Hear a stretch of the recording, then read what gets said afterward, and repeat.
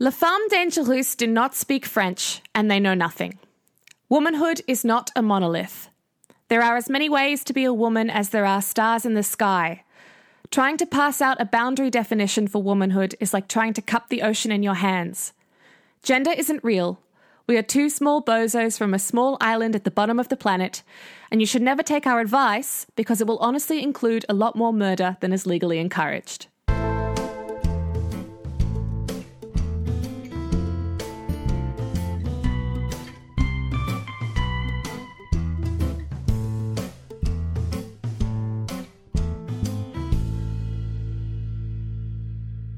Welcome to Les Femmes Dangerous, a podcast about dangerous ladies by two harmless ones. My name is Bonnie Mary Liston. And I'm Emma Skalitsky. And I'm Isabel Howard. Ah! A ghost! A ghost in the recording studio. Who is this?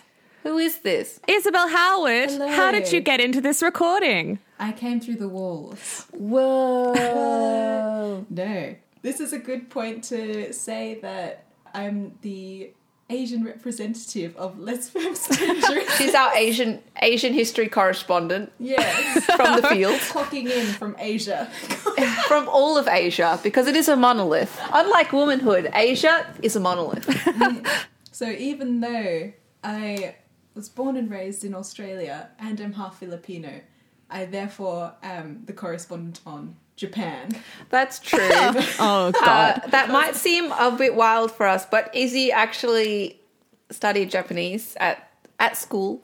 Yeah, so studied it all through school and then, studied at a university and also lived in Japan for 6 months. But something else that's also worth mentioning is that my mother, despite being Filipino, she lived in Japan for 10 years. So I did actually travel to Japan before that and meet a lot of Japanese people and stuff. Yeah. So even though that's not the same as obviously being Japanese and living there. Not. And Emma also studied Japanese at university and lived there for a little while. Yeah.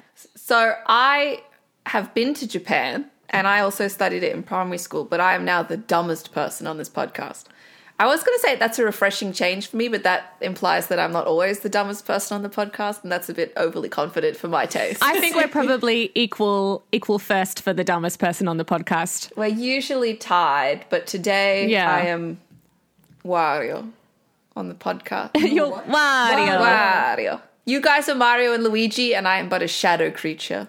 I'd like to be Waluigi. Okay, you're Waluigi and Wario, and I'm the coward man Luigi. Okay. And I'm Brian David Gilbert saying something along the lines of either Sonic is a god or he could kill God.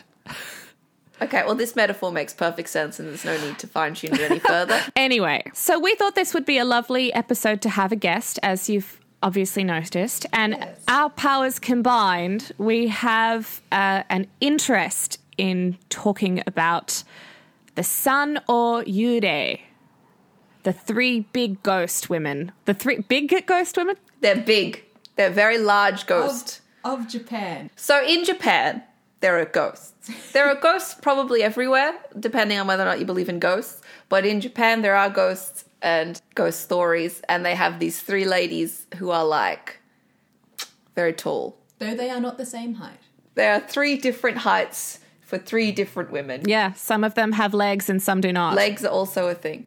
We're talking about the three main ladies, but we haven't even told you who these three main ladies are. No. They are Oiwa, O-Yurei, Otsuyu. Otsuyu, and Okiku. Mm-hmm. And they're just some swell dames who've never done anything wrong. No. They each sort of have a story. A tale to tell. And they're all very tragic. And they're classified together in a category as the Sun O-Yurei because they are perhaps, as we said earlier, the three biggest ghosts. So they're the most famous, arguably, stories. And when we talk about afterlives on this podcast, it's interesting to talk about afterlives as not only a theoretical thing that people stick around, but also they're literally ghosts. Ha ha ha ha.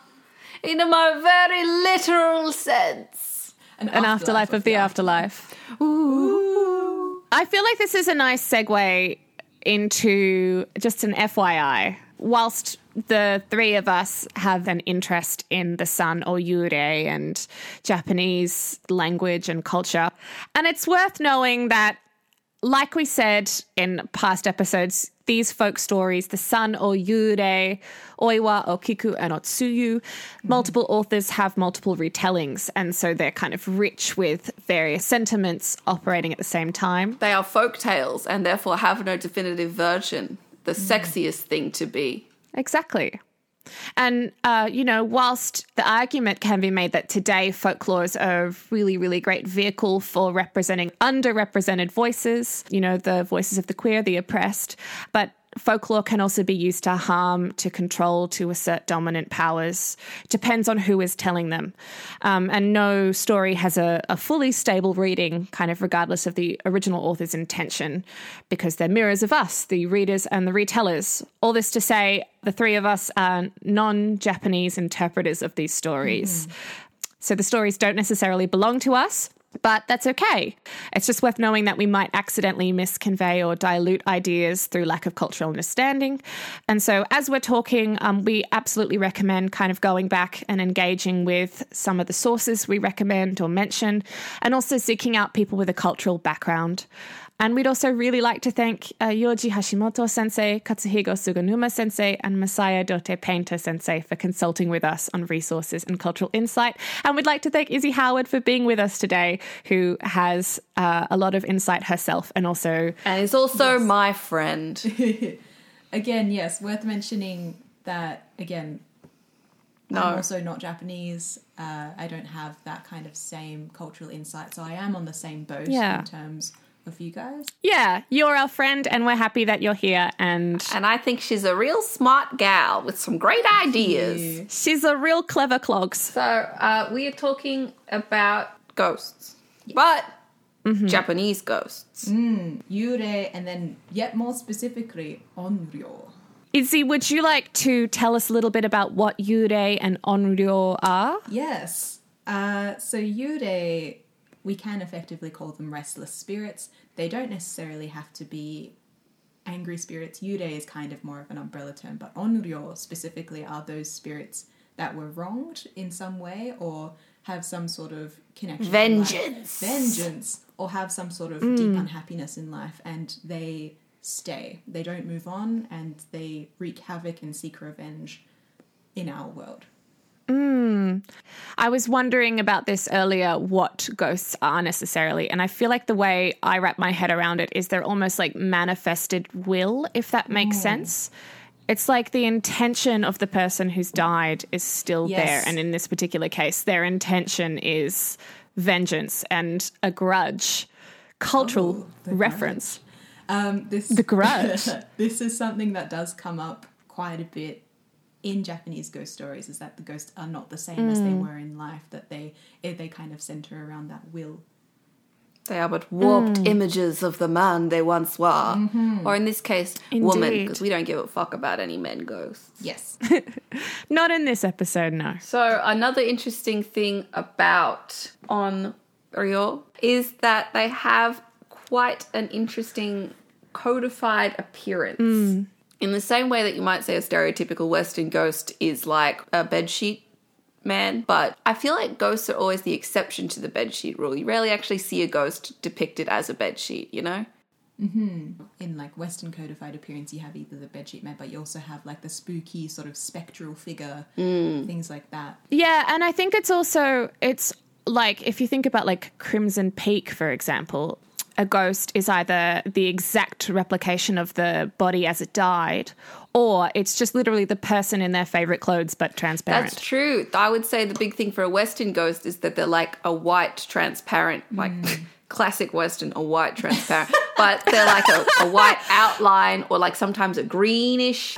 The codified image of Yurei and also of onryo tends to be that they have unbound long black hair, white burial robes, sometimes with that sort of white triangle covering on their forehead, although not always, dangling arms and no legs, and sometimes accompanied by little sort of willow wisps sort of floating around them, known as hitodama. And like Western ghosts, they're quite pale. usually in the face. Yes, kind of bluish looking. Bluish undertones. With very black eyes as well. Yeah. Yeah. We'll get a little bit more into the history of why they look like that later.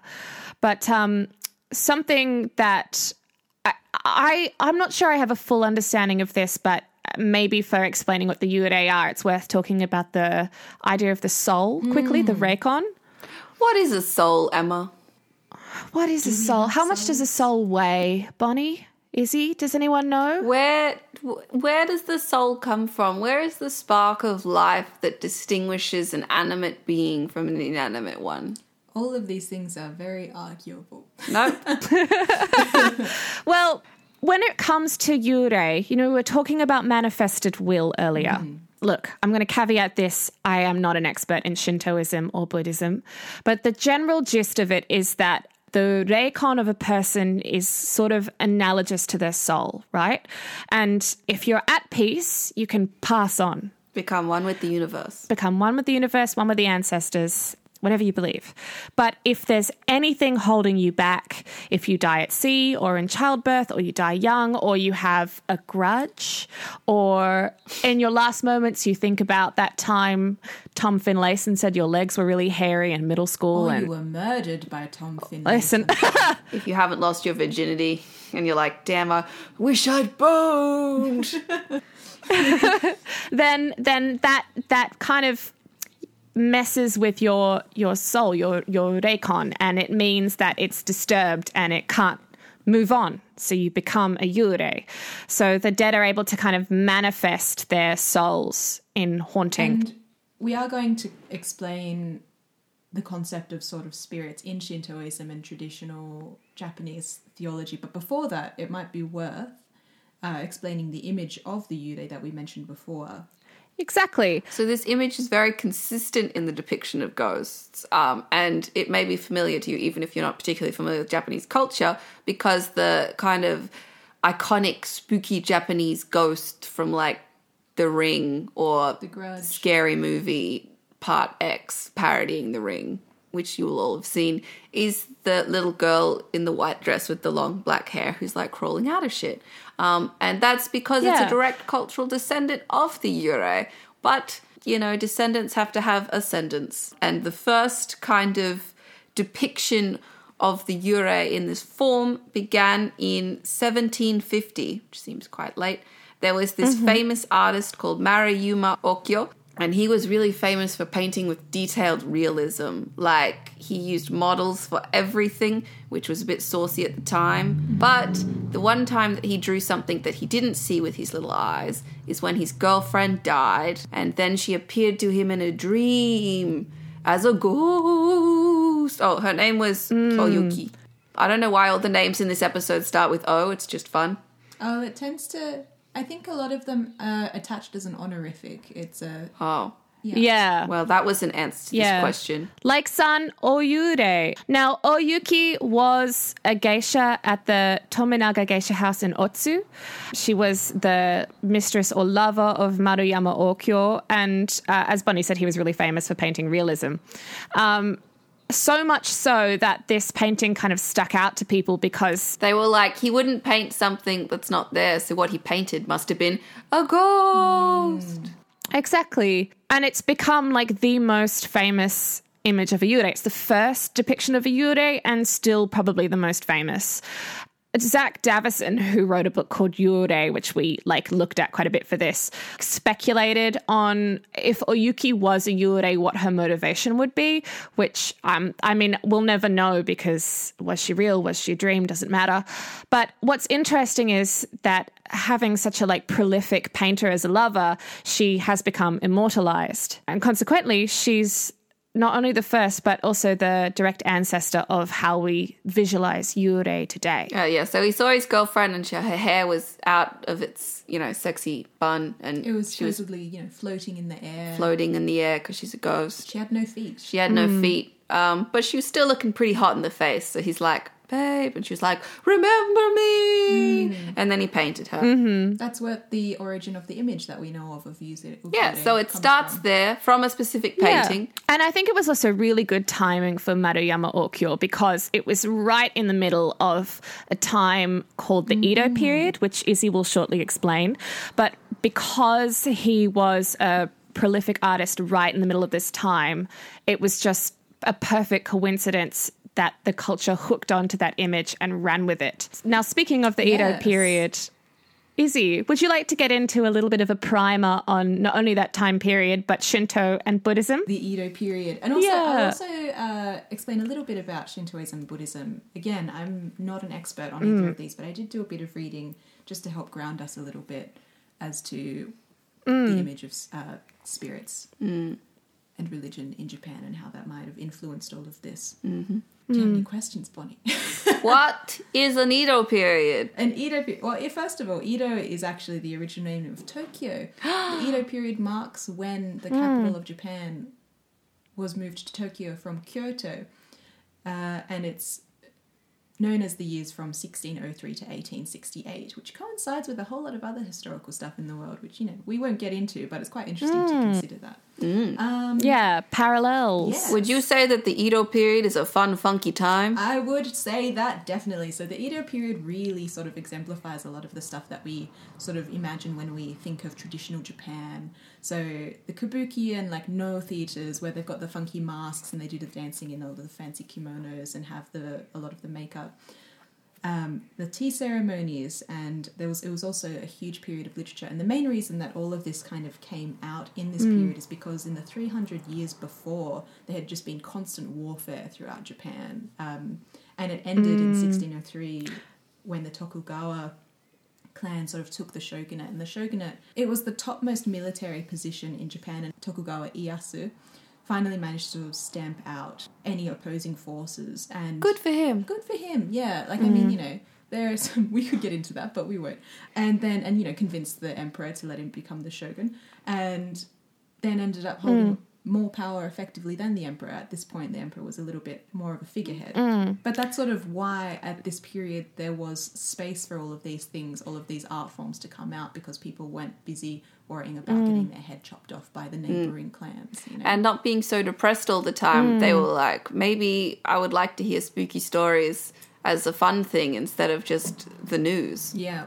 It's also worth mentioning at this point what the differences between Shintoism, Buddhism and Confucianism were, because they were all very strong during this period.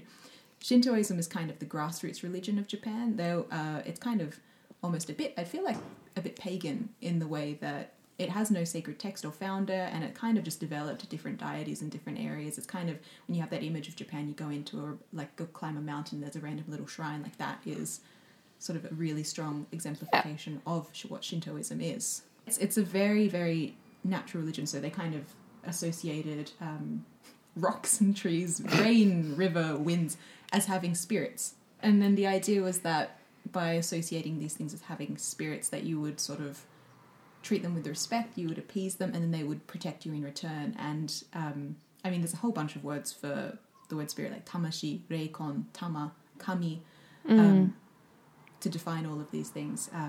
So we're just going to call them spirits. Yeah. That's easy. Also, some subtle religious differences. So we won't get too much into that. But another thing worth knowing about Shintoism is that the main source of bad things and bad juju was bad spirits. And they were what caused, especially because you think of Japan, it's natural disaster city.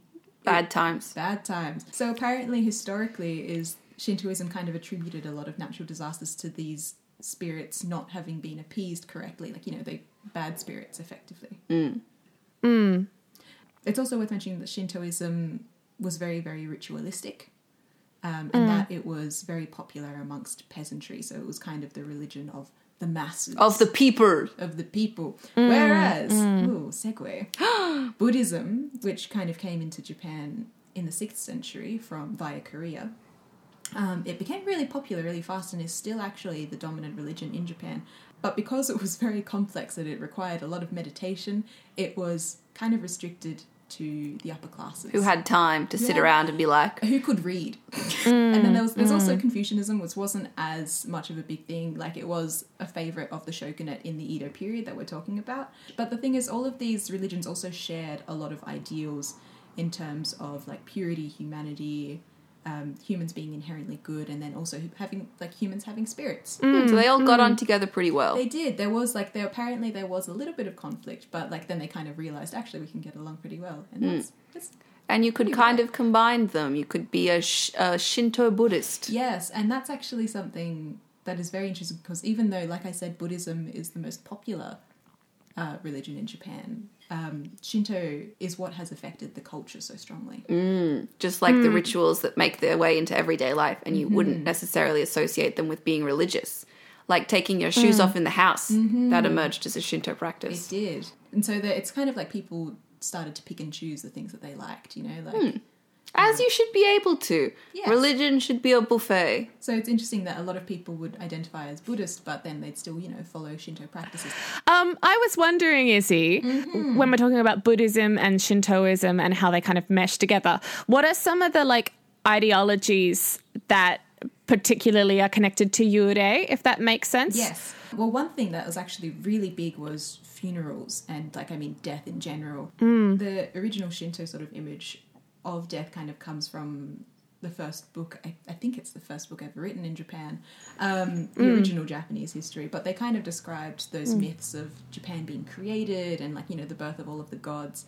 And one of the things that they Izanami and described... Izanagi. Yeah, one of the things that they described was this underworld, Yomi no Kuni, the land of the underworld. But at least in terms of ritual of, like, funerals and things, people tended to sort of veer more towards Buddhist funerals because it was easier. Because in a Shinto funeral practice, you have to go through 20 set steps that take several days to carry out, and it has to be carried out by a very specific person. And the other thing is that if you're at all associated with the funeral, you also have to undergo, like, purification rituals because of, That's, like, you know, too complex. it is it's so much effort. And so people were kind of like, I like what this Buddhist guy has to say. So they kind of had, like, a much more simple...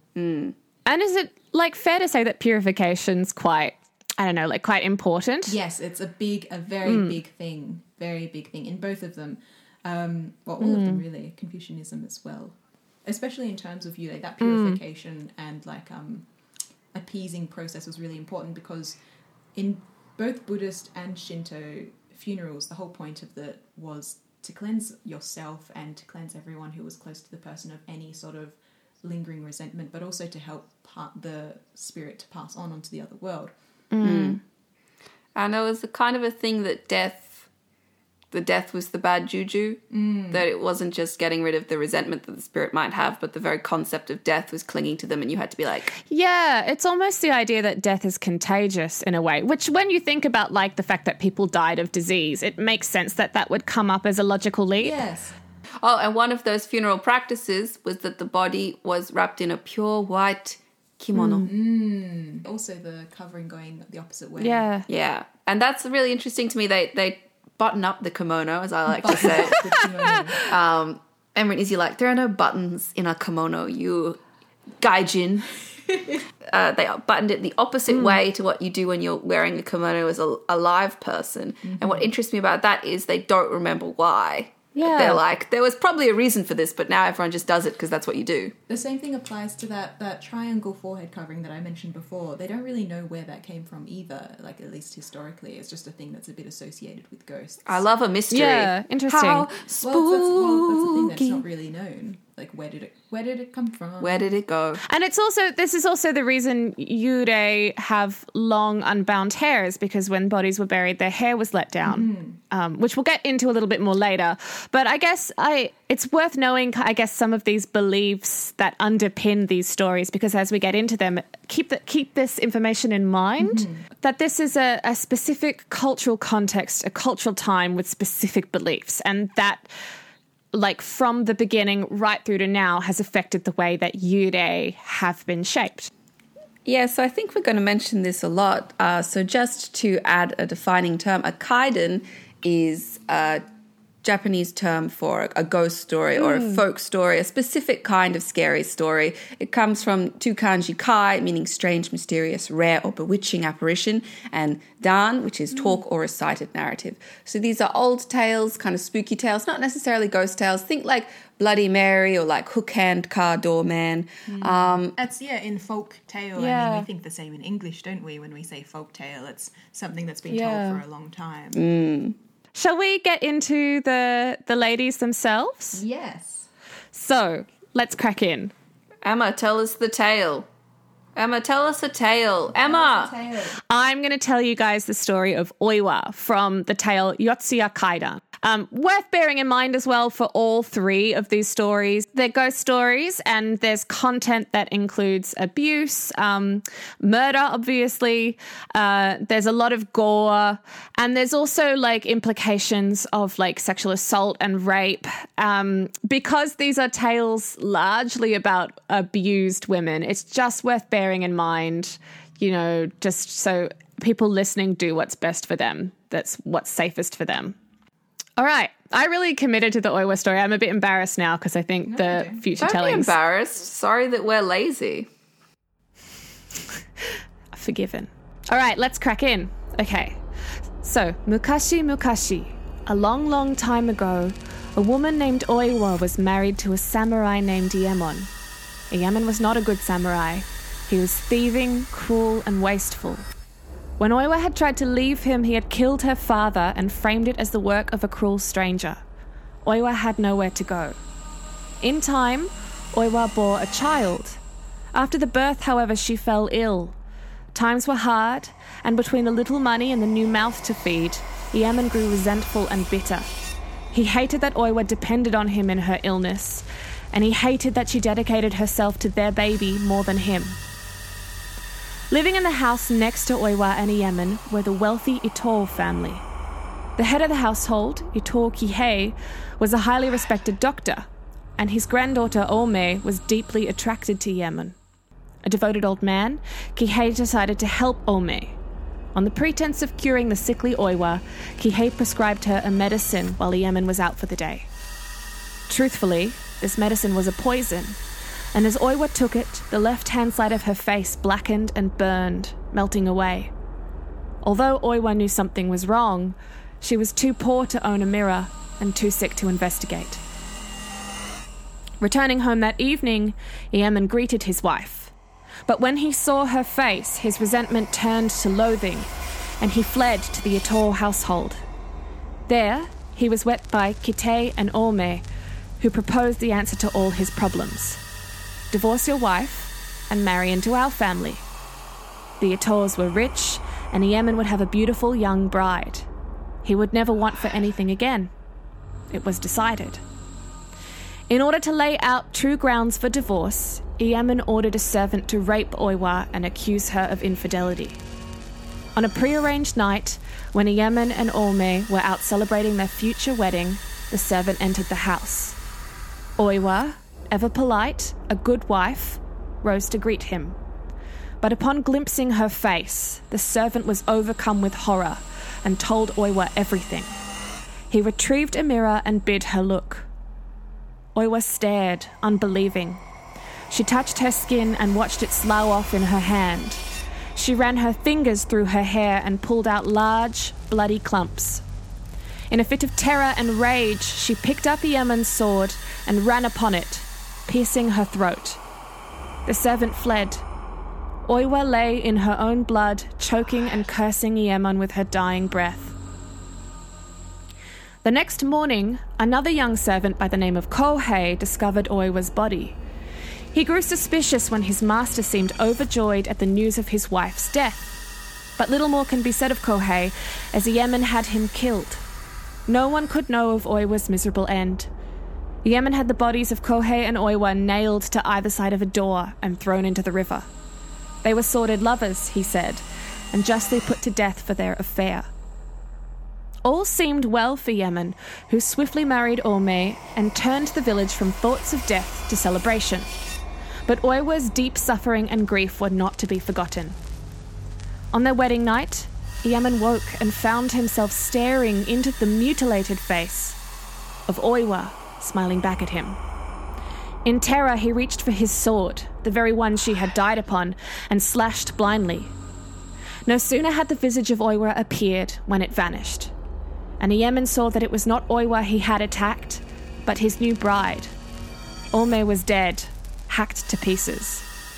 Iemen ran through the Ito household, but wherever he went, he saw the faces of Oiwa and Kohei smiling out at him from the darkness. He hacked and slashed at them wherever they appeared, blind with terror. In a single night, the entire Ito household was massacred, one by one. Kihei, that devoted old grandfather, was the last to die. Realizing what he had done, Iemen fled. As he ran into the night, he glimpsed Oiwa everywhere. In the shadow of the moon, in the flicker of the lanterns, he saw her. A body bloated with water. That matted hair, covered in blood, the crusted, burning skin, that weepy, yellowed eyeball. Her mouth, blackened and bloody, opened in a moan of terror and rage, calling out, "Iemon-sama, Iemon-sama, doste, doste." Iemen ran and ran until his feet were raw, until he was emaciated and mad, until he could no longer tell the difference between reality and nightmares. But he could never escape Oiwa. Wow. What a tale. Story. What a tale. My blood chilled. My bones tingled. If I could just inquire, what does Iemon-sama, Iemon-saya, doishte mean? Of course. It basically means, my Lord Yemen, how come? How come? Why, baby? Why? Why? Now you've told us the story very well. Would you like to tell us about the story of the story? So this was the tale of Oiwa from Yotsuya Kaiden. Yotsuya Kaiden was originally written in 1825 as a kabuki play, which is a type of traditional Japanese theatre. And the playwright was a guy called Tsuruya Nanboku IV. Having said that, Yotsuya Kaiden isn't just like an original work by Nanboku. It's allegedly based off a real Oiwa who died in the 17th century. The alleged history that Nanboku used for his play comes from a place called Yotsuya, which I think translates to the Four Valleys in the Edo period, where there's this legend of a woman named Oiwa from the house of Tamiya, and it's said that she almost destroyed the family fortune. The historical record comes from a text called Idle Talk of Yotsuya, which was written in 1727. It's written pretty much 100 years after the alleged events of the destruction of the Tamiya household. The Iemen in the history was a man who was adopted into the Tamiya household as they had no heir and constantly bullied and abused Oiwa because he was apparently very unhappy with the match, and she ended up fleeing into the night one evening and was never seen again. But basically the rumour was that Iemen had had a mistress all along, and he murdered Oiwa to clear a path for the mistress into power. But after Oiwa vanished, the fortunes of the Tamiya household, and this is in quotes from Yotsuya, rapidly declined. They ended up turning the decaying mansion into a shrine for Oiwa in hopes that perhaps her resentment might, I guess, be assuaged. Lovely. I have two things to say. One is that the Idle Talk of Yotsuya does sound like it's an 18th century Gossip Girl. Just from the name. Yeah, I know, right? I'm given to understand, Emma, this is my Milton Pratt assassination. I'm given to understand that Oiwa is actually quite curse-happy throughout history. Yeah, so there is still kind of a curse to do with Oiwa. The first time the tale was translated into English in 1916, the author James S. de Benneville actually, in his introduction, apologized to Oiwa for retelling the story. And when people put on the kabuki play, actors go and pay tribute at her grave, and her grave is at Myogo Temple in Yotsuya, and the date on the grave is Feb 22nd, 1636. So they go there and they pay tribute, and the gist of it is if you don't, a lot of disaster will befall the production. So even as late as 1976, there was a performance of Yotsuya Kaiden where people died. Oh, no. It's kind of comparative to Macbeth, I guess. Yeah, I see that. The cursed play. There's also this legend that if you retell the story, or if you actually go to her grave to ogle and don't pay proper homage to Oiwa, the curse will befall you as well. And apparently the curse, if you ogle her grave or if you retell her story and don't pay homage, is that your face swells up and your eyelids droop. So Emma is now cursed. Oh, no. I suppose the podcast is cursed now. Although, having said that, you guys went and you paid homage before we recorded, right? Yes, we did. We gave Oiwa and Ukiku half a passion fruit each. That's really nice. And we said, please don't curse us. I think you were right to kill all of those men. And you seem really rad.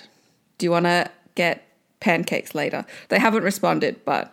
I think the important thing is that when you make the offering is that you just acknowledge it. Yeah. I think, and that's fine. Yeah, that's it. It's like ruminating on it for a moment is how I feel. Now, Nanboku didn't just use the idle talk of Yotsuwa as like a historical thing. He also included other historical events that he'd heard of in the narrative. So there's a story of 2 servants murdering their master and also a samurai who apparently murdered his faithless mistress. So these are taboo... just the idea that people in different classes would attack across boundaries is apparently really shocking. Because class was a really big thing then, wasn't it? In Edo, Japan. Yeah. Bonnie, you've got some notes later on about how, like, even down to your hairstyle, you were really rigidly boxed into different classes and roles, right? They had, like, government-assigned hairstyles for different class levels and jobs, and to wear your hair in a different style, like to maybe suggest you were higher class than you were, was a serious crime, which kind of fascinates me because hair crime seems like a really easy and seductive crime to do. Can you imagine being in jail? It's like, what are you in here for? Oh, I put my hair in a ponytail. Yeah, like... I just was feeling myself. I was feeling myself too well, and they took me to the pokey. And like you were saying, Izzy, like this kind of class thing plays into the relationships in the actual play as well. So there are socioeconomic tensions between Ome and Oiwa. Oiwa is from, I think, a disgraced or out-of-luck samurai family. So she and Iemen are quite poor, whereas Ome and Kihei are from a very well-off family. So that kind of puts Ome and Oiwa not just in tension for their romantic interest in Iemen, which I don't necessarily think Oiwa even has. Youth and beauty. Yeah, and then also their class. And when you were talking about Buddhism and Confucianism earlier, like both of these religions create a lot of discourse on the kind of transformative qualities of women's jealousy. So when you have alleged jealousy and tension between class and youth and romantic rivalry, you can imagine how much this messes with the natural state of things. Nanboku himself, the guy that wrote Yotsuya Kaiden as a play, he actually is considered the originator of the ghost story as a genre in kabuki.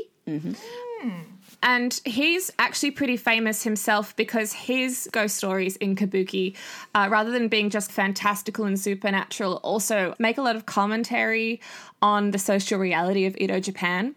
So he is really interested in depicting not just, you know, the fantastical, but also like human greed, desire for wealth, fame, advancement. Which is probably why he took from those real stories. Exactly what you said. He takes from reality because reality is the greatest horror story of all. Ooh. The curse is life. Life is a curse and existence is a prison. Yeah. It's a quote by Akiyama. Oiwa is so honest, good-natured and credulous that she cannot retaliate against Iyamon and other assailants during her lifetime. It is natural that she dies bearing them a grudge. In this sense, a grudge is considered as a passive feeling. Oiwa's grudge is a passive hatred because she cannot deal with her hatred herself while she is living. Being a part of the inner consciousness, this does not lead to direct violence. Her feeling of hatred remains repressed. The feeling of hatred accumulates, however, and once its self-control is broken, at the last moment it is inseparably connected with the vengeful consciousness, and an offensive power is developed. Its power may be doubled by gaining momentum. The relationship between Iemen, the assailant, and Oiwa, the victim, is finally reversed. I think that's really interesting in terms of what we see in a lot of these Onryo stories, is the reverse of power is only acceptable once you are dead. Like we were saying about class consciousness, if servants kill their master, if a woman kills her husband in real life, it's horrific. But when they have been murdered, everyone recognizes their mistreatment is so unjust that they deserve to get to kill samurai. In death. In death is the only time it's acceptable. So you almost want to say this is like quite a freeing tale, but ultimately at the heart of it, this is like a woman who couldn't get out of her position until she was dead, which I just think is really sad. And it was partly the fact that she was such a good wife and didn't retaliate against him that made it so just for her to come back. If she'd spoken up and been like, stop doing this to me, Iemon. Yep. Wanker, Get a fucking job. then it would have been like, oh. Maybe he deserved to be killed. But it's very much. Yeah. Much to Yeah, ponder. totally. And the kabuki play actually is very sympathetic to Oiwa as well. There's this whole like second plot with Oiwa's sister and her husband and a guy that's pursuing her, and Oiwa's brother-in-law ends up finding Yemen like at the top of a mountain and kills him, and as he kills Yemen he says Oiwa will enter nirvana, and then it starts snowing.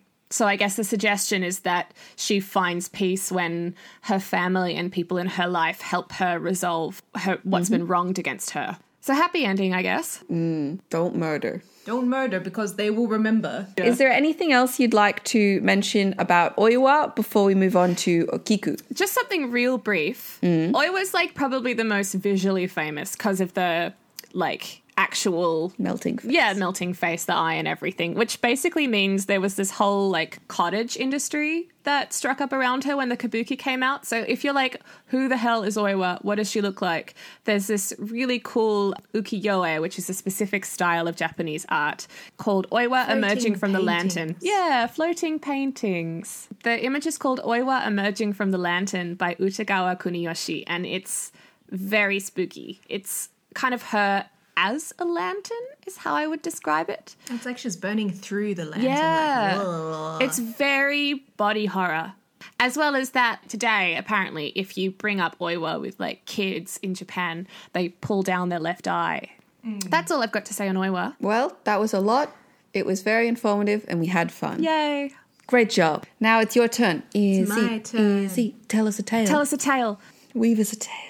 So the story of Okiku is called Bancho Sarayashiki, which is the mansion of plates, or the plate mansion.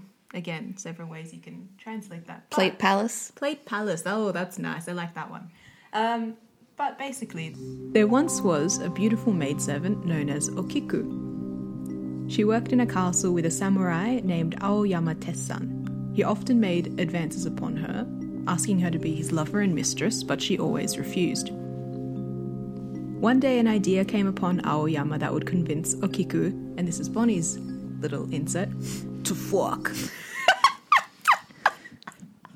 The family owned a collection of 10 valuable plates, and he stole one before telling Okiku to count them. She counted up to 9 again and again, and unable to find the 10th plate, started to panic, knowing full well that should she be blamed for its loss, she would be killed for the crime.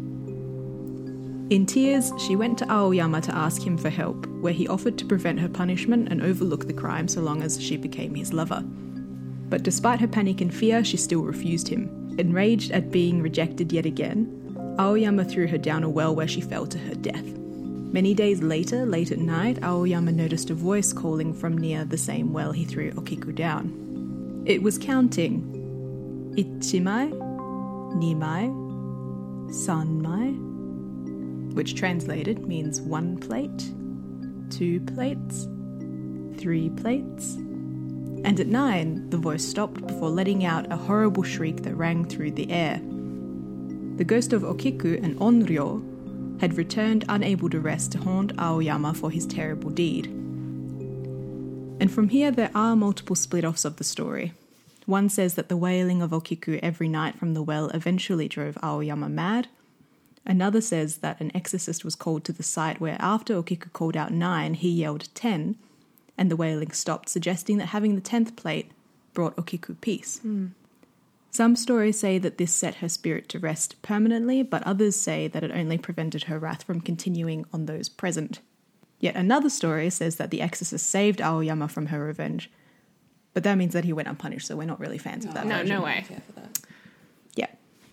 And then there's other versions that suggest that Okiku was the servant of Aoyama directly, and that Aoyama, who also goes by other names in these kinds of versions, suspended her above the well and beat her with a wooden sword for fun before dropping her to her death, which is gross. He should be murdered by a ghost. Yeah, definitely. Yeah. But then there's one more recent version from 1916 that actually changed the story, and they think that this is sort of because of more Western influences of like love stories and things, which said that Okiku and Aoyama had a love affair, but then she was worried that he would choose someone from a higher station because in this story she's still a maidservant and he's a samurai.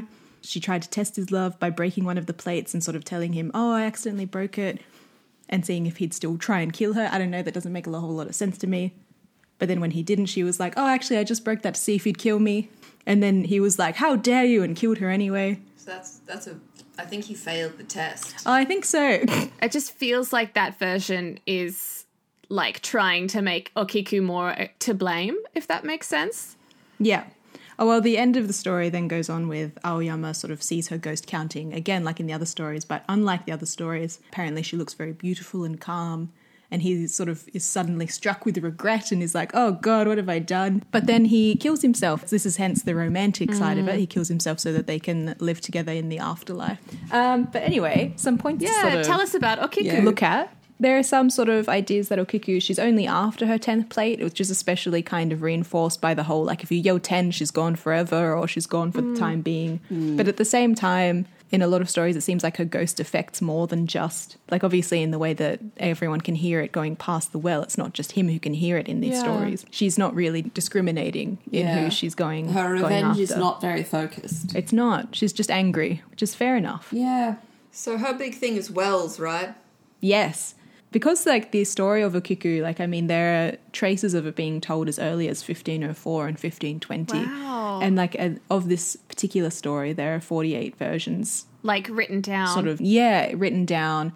But then I feel like in this story in particular, wells are a thing that come up so often in Japanese folk and horror stories. I feel like they probably go back even further.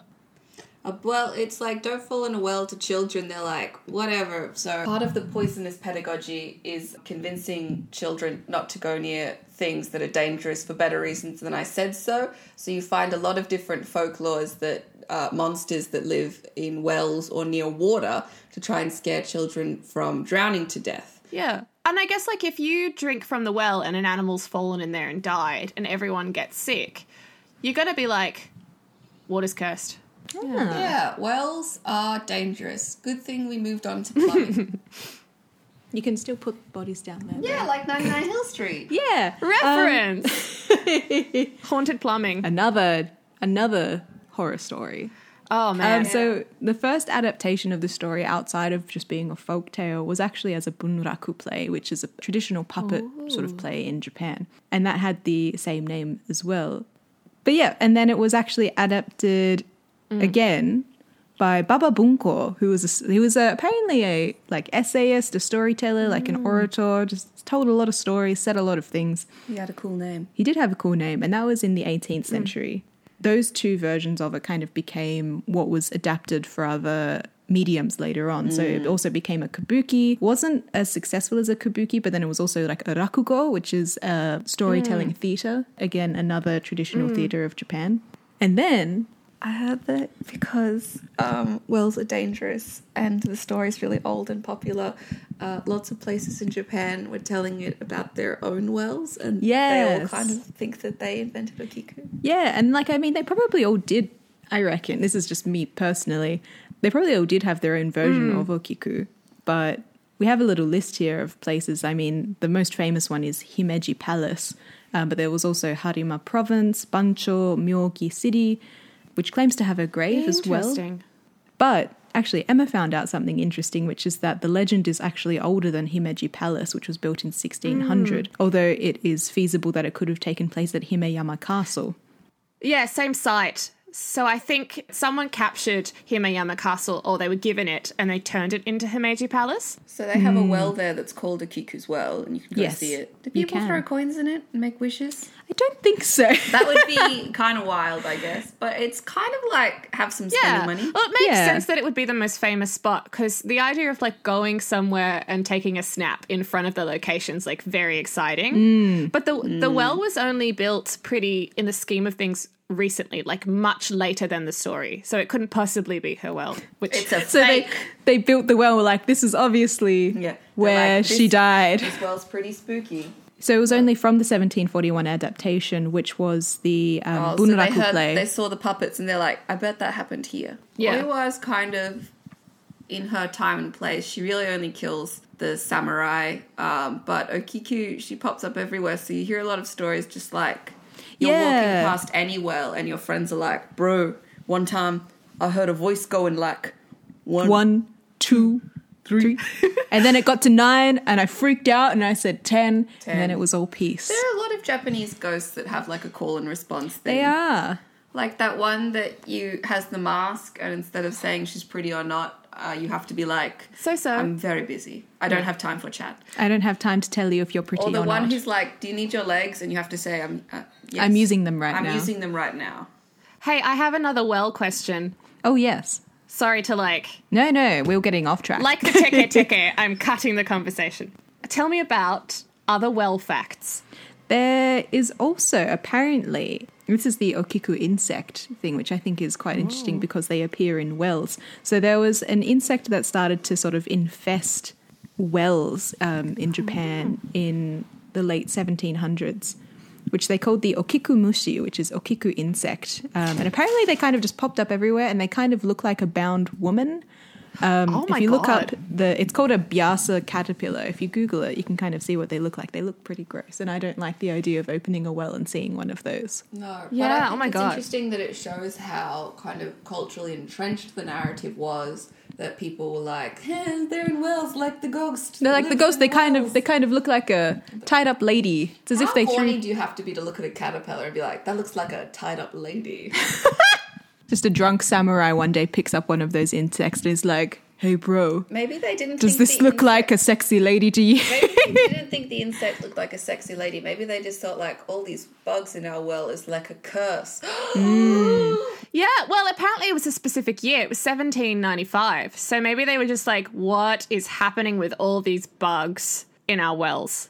So the similarities between Okiku and Oiwa's stories are murder. Obviously. They both ended Terrible up men. in watery graves, you know?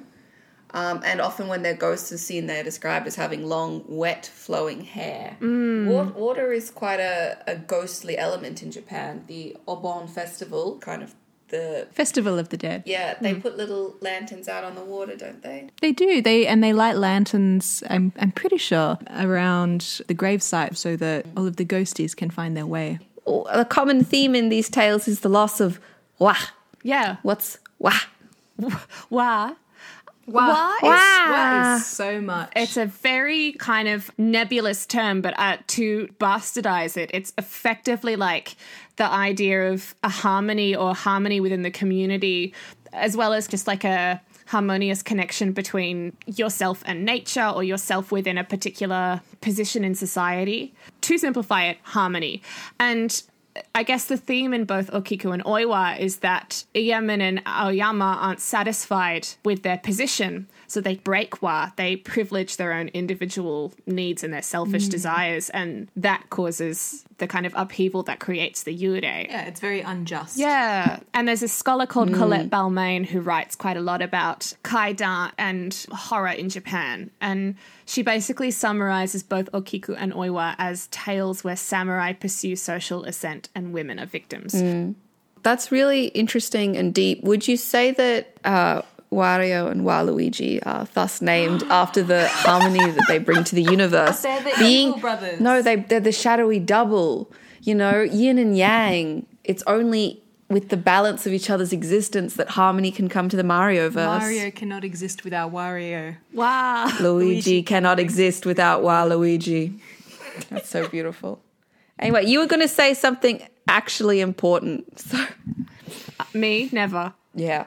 I suppose there's a little segue dance from the thing about water and wet hair is like hair as a general rule is amongst all three ghosts we're going to discuss pretty important. Particularly within the Edo period, hair was very, very significant. shall we say. Communicative. Yeah, it meant a lot. It held a lot of meaning for, culturally for a lot of people. So if having your hair up in a certain way to find your place in society, having your hair down was also a thing. And mostly it's a sign that it's like a very private, personal thing. Yeah, intimate. it's very private and intimate. And there's a tradition in kabuki love plays where there's an erotic hair combing and hairstyling scene. Apparently in one of the versions of Oiwa's play in the kabuki, there's a scene where Oiwa is brushing her hair by herself, and that's kind of because people were so familiar with this idea of the lover brushing someone's hair, it already sort of sets the scene for creepy vibes. Her loneliness, the failing of her marriage. In the first part of the story, she's alone and it's sad, and then it comes back in like an ironic twist. There's this specific scene when her face is melting and stuff where she starts trying to comb her hair and it comes out in bloody clumps on the floor. Yeah, it's like in horror taking a scene that's traditionally one way and making it another way as a thing. Exactly. And there's allegedly a saying that's kamiwa ono no inochi, which is a woman's hair is her life. And with Oiwa pulling out her hair and it landing in bloody clumps, it's like she's pulling the life off of her head. And there was this kind of belief that hair was an extension of blood. So when it comes out in bloody clumps, it's like... That makes sense. It's like she's dying. Well, once again, it's kind of the liquidy theme. You did some studies in your honours thesis about hydrofeminism, which is the idea that women are more closely associated with water and liquid and being fluid creatures. So when the ghosts who are always seen with their hair down, and also not just down but kind of messy and ragged and wild, that's not only a sign that something's wrong because they're wearing inside hair outside, but it's also a sign that's wrong because something about a woman that should be controlled and carefully coiffed is now wild and untamed, suggesting that she herself is a wild woman. Apparently they play on this a lot in the kabuki adaptations of these stories, so they really exaggerate the wigs. So they have puppeteers under the stage. They push hair out through under the floorboards, so they're pulling the clumps out of the wig in a very special way. But also underneath they're just shoving the hair, so on stage the hair mounts into these huge piles, like more than could come off the human head. Apparently with the Oiwa one, they had not only the clumps pushing up, but they also had the hairline of the wig was attached to a wheel off stage, so they'd turn it and it would pull her hairline out. Oh, I like this quote you've put down the bottom. That's very sexy. It's by an academic called Shimazaki, who we'll talk about in more detail later. Shimazaki does a whole article on transformative bodies and jealousy in Edo, Japan, specifically to do with women. And this quote is a long line of pre-modern representations of the monstrous feminine that are centered on hair and blood. Hair and blood, baby. Hair is blood, is hair, is women, is madness, is liminality, is blood, is water. Is ghosts. So that's very sexy. Speaking of sexy things, it's time for Bonnie's story. tale. All right, I'm going to tell you all today the tale of Otsuyu, and her story is called Botan Doro. So once upon a time, there was a widowed samurai called Ogiwara Shinojo. And, he's a widow, he's a bit of a zaddy, maybe slightly later in life. He's lonely, he's alone. It's bad. He's sitting on his porch during the festival of Obon, maybe watching people go by, having a nice time reflecting on how his life is sad and empty. And as he's sitting there being a real sad sack, he sees a beautiful woman and her young maidservant holding like a beautiful peony lantern. Maybe the lantern draws his eye and then he's like, oh, sexy lady. Anyway, he looks at her and he's like, And then she looks back, catches his eye and is like, hey. And he's like, oh, wow, that was nice. But then the next day, she comes back and they start a bit of a relationship. They fall in love and eventually she's like, can I stay the night? And he's like, ooh. So she comes every night with her maidservant and they make love passionately, vigorously, tenderly, sensually. And the maid's there. She's just sitting in the corner holding the great lantern. They need light to see the tender curves of their bodies. Anyway, he's having a great time. Shinojo has a neighbor and the neighbor's like, man, Shinojo is really having some great sex recently. I'd love to get a hand on that ball, by which I mean an eye on that court. So he decides to do a bit of peeping Tomery, and he kind of, puts his eye up to the crack, trying to see some hot samurai on lady action. But instead what he sees is Shinojo just going at it, having sex with a decomposing corpse. And in the corner of the room, there's a skeleton holding a lantern. And he's like, this is not what I was hoping for. My buddy is doing some full-on necrophilia. What I find very interesting about this tale is the complicated kind of character of this neighbor. Because he's a peeping Tom, but he's also a good friend. Because the next day, he's like, hey, bro, I was spying on you having sex last night. You know how it is. You were having sex with a skeleton, and I just wanted to know that you knew that was going down. Like, I hope this is a consensual thing. If so, what the hell? Yeah, and if so, I think we need to talk. Maybe you should seek some help. And his friend's like, no, it's the sexy lady. And he's like, no, bro, it's the skeleton. I think you're fucking a ghost. And he's like, oh, what? So the next night, his girlfriend comes back, as she always does. Oh, her name's Otsuyu. Otsuyu comes back like, hey, lover, let me in. Let's do this. And he's like, I can't.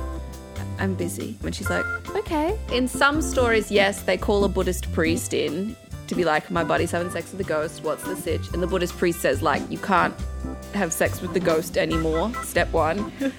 She might try and wile you with her womanly ways, so I'll put these protective amulets up there so she can't enter the house. Although sometimes she can't enter without his permission. There are variations on the story. Yeah. Anyway, so he keeps being like, I can't. And she's like, okay. And eventually she's like, look, I can take a hint. I can see you're not interested, but if you ever want to find me, my house is that way. And she walks off and he's like, oh, bro, she said she had a house. Ghosts don't have houses. Checkmate. And his friend's like, that is the graveyard. The way she pointed is the graveyard where dead people live. And he's like, good point. Eventually, she stops coming and he's alone again. And as he lives alone with just his creepy neighbor for friendship, he's miserable without her. He loves her. She might be a ghost, but she's the love of his damn life. And eventually, he goes to her. He leaves his house and he goes where she told him to go. And the next day, he's missing. And everyone's like, oh my God, where is our best friend, Samurai Shinojo? He's a great guy. And the neighbor's like, hey, not to be suspicious, I think we should check the graveyard. And everyone's like, that doesn't seem very suspicious. Okay, we go to the graveyard and he finds a grave that says Otsuyu, and it has the peony lantern, except it's not a beautiful lantern. It's old and weathered and falling apart. And he's like, once again, please don't arrest me for murder. I think we should check inside this coffin. So they open the coffin and inside is Shinojo wrapped around a decaying skeleton in a lover's embrace. And he is also dead. But he has a peaceful and serene smile on his face, like he's very happy.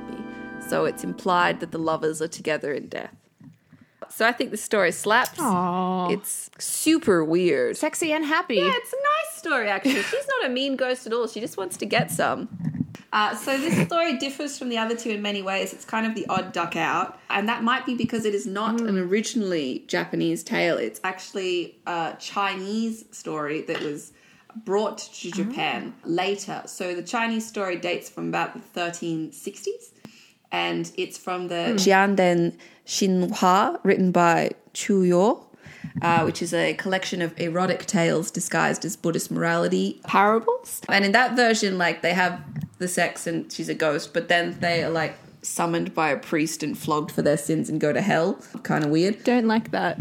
It was brought over by a man named Roy. So Asai Roy kind of heard this tale and then rewrote it in his own collection of stories, but he wasn't really interested in all the Buddhist morality. He was just like, what if a guy had sex with a ghost? Wouldn't that be fucking weird? It would be. He was really just focused on that part of it, but he really made the right call because he wrote about 69 tales. Nice. And this is the only one that kind of survived past his lifetime. So he made a real good call on what people like. And during the Edo period, when this all happened, Japan was kind of a closed society, and China was viewed as a very mysterious and exotic nation because it was like close to them. They knew a lot of stuff about it, but they couldn't go there. So they had this thing where they really prized Chinese stuff, but also it was seen as kind of a faraway land where magic could happen. So in a lot of stories, like if someone has a particular item that has mysterious powers, like it came from China, or in this case, they can be like, and this story happened a long time ago in China.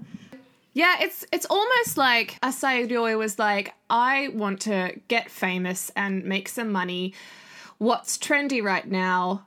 Aha. China ghosts. Which is very clever when you think about it. Davison, who is one of our sources, was saying that sex is the cornerstone of the tale. And from this story, we see that the idea of having sex with a ghost becomes quite a popular theme in Japanese literature. So he wrote it in the book, but then in 1884, it was adapted into a rakugo by Sanyute Ensho, who was a very popular storyteller. And as usually happens in these tales, there was some side characters added, some evil sisters, some maids and stuff. And in this tale, instead of deciding to go to her, one of his evil servants removes the charms for like money or whatever, and he's drawn out by her ghostly wiles. But I like that version less. I like it better when they're in love. And then it was adapted into a kabuki. And the kabuki really changed it, but it was actually more of the Meiji period than the Edo period. It was a late adaptation. And in that version, he's not a sexy old widower. He's a young student, and he has a different name. He's a young samurai who's poor, and he's sometimes an umbrella maker. And she's a rich, noble woman who's alive, and they're in love, but they can't marry because of this system, you know, how it is. But then she dies. And he's like, oh no, we never got to get married and stuff. But then she shows up.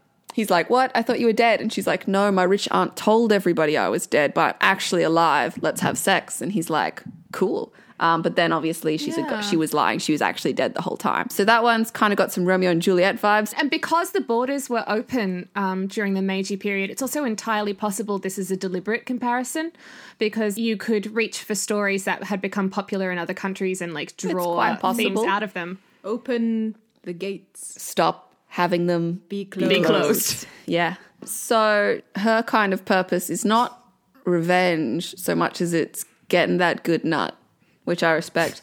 Another thing that's different about her compared to the other ghosts is that she has legs. Obviously, she needs them to walk around and to have sex, because men are unobservant, but I think he would notice while they were having sex if she didn't have feet. So it's a very popular story. It was actually the first fully fledged O-Yurei ghost story to be made into a film in Japan in 1910. It's had a very rich career in film, including in porn. In the 1970s, Japan went through an evolution of art called the pink film, where they enjoyed making what, through many academic classifications, is described as softcore porn. And one of the masterpieces of that era is an adaptation of Botan Doro. Obviously, you can't blame them. It's a good source. Yeah, I mean, it's an interesting story. It is. Compelling. I'm in it for the plot. This just makes me think the neighbour is like, interesting. Opens the door. Exactly. I'm very academically curious about this. I think that part of its appeal has always been that you're like, it's a ghost story. And they're like, a lot of titties in this. And you're like, it's a ghost story. It's like how in the initial parables as well, it was like, there's a lot of titty in this, and they're like, it's a moral story. It's a moral story. Yeah.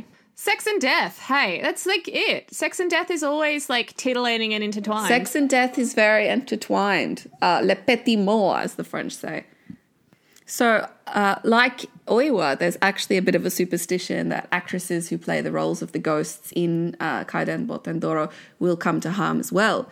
In 1919, there was a performance at the Imperial Theatre where the actresses playing Otsuyu and her maid got sick and died within a week of each other, and that kind of spooked everyone.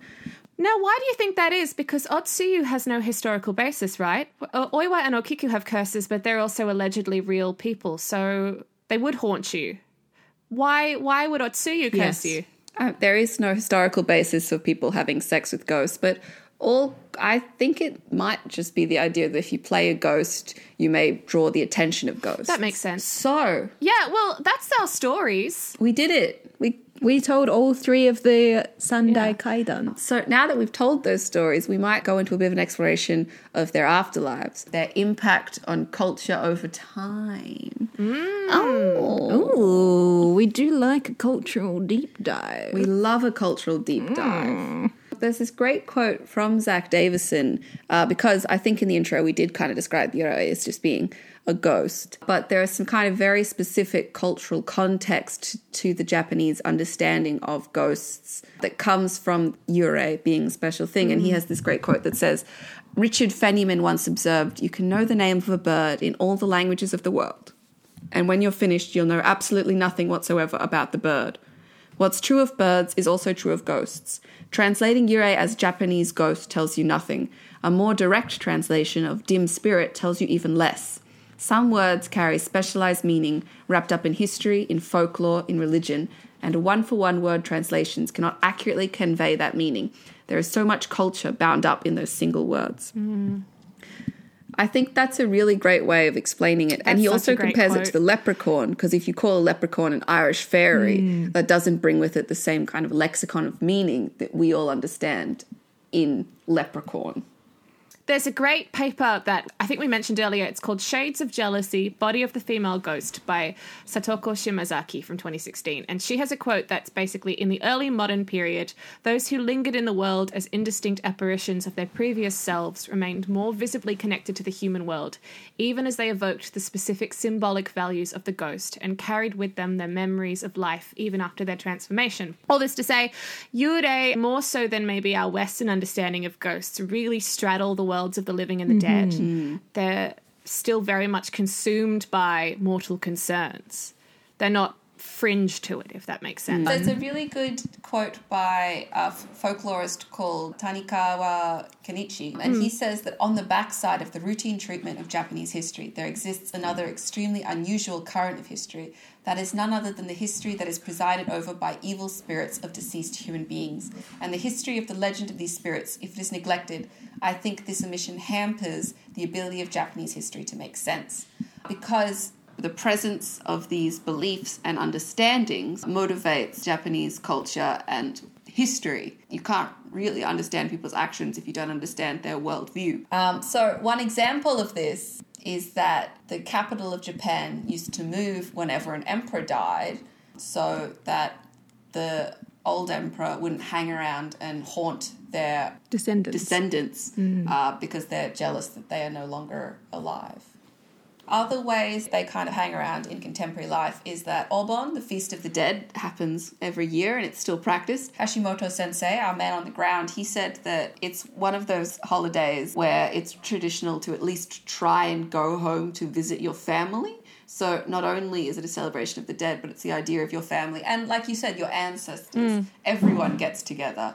You go back to see your parents see their dead parents. It's as if it's like a gathering of the family, but living and dead. Yeah, it's sweet. But he also mentioned that apparently part of the reason why, because Obon is in August, the middle of summer, he said that part of the reason why, when he was young at least, they liked to tell kaidan, was because they kind of gave you a chill, and it would be so hot and like sweaty and gross, and it helps you cool down. Which is interesting as well, because the summertime is the like peak season for kabuki plays, and like we've mentioned already, quite a few of these kaidan became kabuki plays. So it kind of all just matches up really nicely. I think that one of the things that separates kind of the Western tradition of ghosts and the idea of Yurei is that Japan is a single nation, and it's a nation that has, for a significant period of time, had a stable cultural identity and tradition, while the Western idea of ghosts has, it's an accumulation of multiple cultures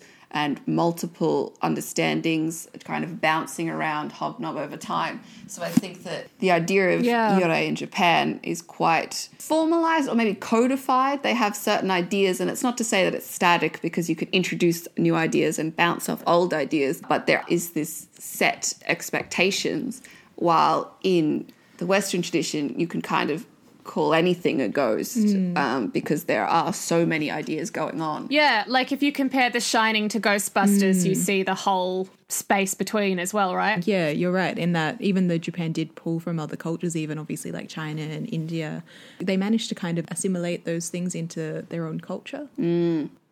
Yeah, and it's codified within a specific religiosity and a specific cultural outlook. So you're right, like they pull those into that cultural outlook, whereas when we... Like, Slimer doesn't come from a specific cultural outlook. He is just like a product of a number of different things. Do you think Slimer was a person when he was alive? What kind of person would he be? Who was Slimer? So that's, I think, also worth mentioning here is that Yurei aren't always necessarily seen seriously in Japan as well, because when we spoke to Hashimoto Sensei, he was also saying that apparently when people, for example, are counting plates, like they do it as a joke just to sort of be like, woo, spooky. Yeah, it's titillating. Well, yeah, it's like, it's part of the culture, and not everything that's part of culture is taken very seriously all the time. You interact with culture when you're being silly and you're being fun, you're being frisky. Yeah, if we mystify the idea of the Yurei and say, it's a very specific thing, we also run the risk of, I don't know, almost mystifying Japan, if that makes sense. Orientalization. Yeah, that's another interesting thing. I would say that Yurei are still very culturally present in Japan. It's not to say that, like, everyone's super seriously believing in ghosts, but they are part of the culture, traditions, and the imagination. There's this article called Will the Real Ancestor Please Stand Up? Ritual and Social Construction of Ancestors, Kami and Goblins in Japan. It's written by a person called E. Leslie Williams in 2015, and it was a pilot study. They're getting funding to do a larger version of this study based on the results of this 2015 study, and it was ethnographic, which basically means you test a portion of the population. So they did this mini study with 23 Japanese people between the ages of 20 and 75, asking them to kind of consider their cultural attitude towards kami, ancestors, and oni. It was specifically looking for ideas of boundary definitions and categorization, as well as like where those things reside within modern attitude. They had a whole lot of like graphs and data. So if you look up the article on Google Scholar, you can have a little gaze. But the basic conclusion they found was that even today, there is still meaningful cognitive categorization in modern Japan. Ancestors, O-Yurei, previously living humans still have a lot of emotional closeness and presence within contemporary community practice, whereas kami and goblins were represented as having less social relevancy and were affiliated more with emotional and spiritual distance. So even the kind of older portions of the population that didn't necessarily see them as pop cultural still kind of were like, they're interesting, but they're not relevant to me in the same way like ancestral beings are.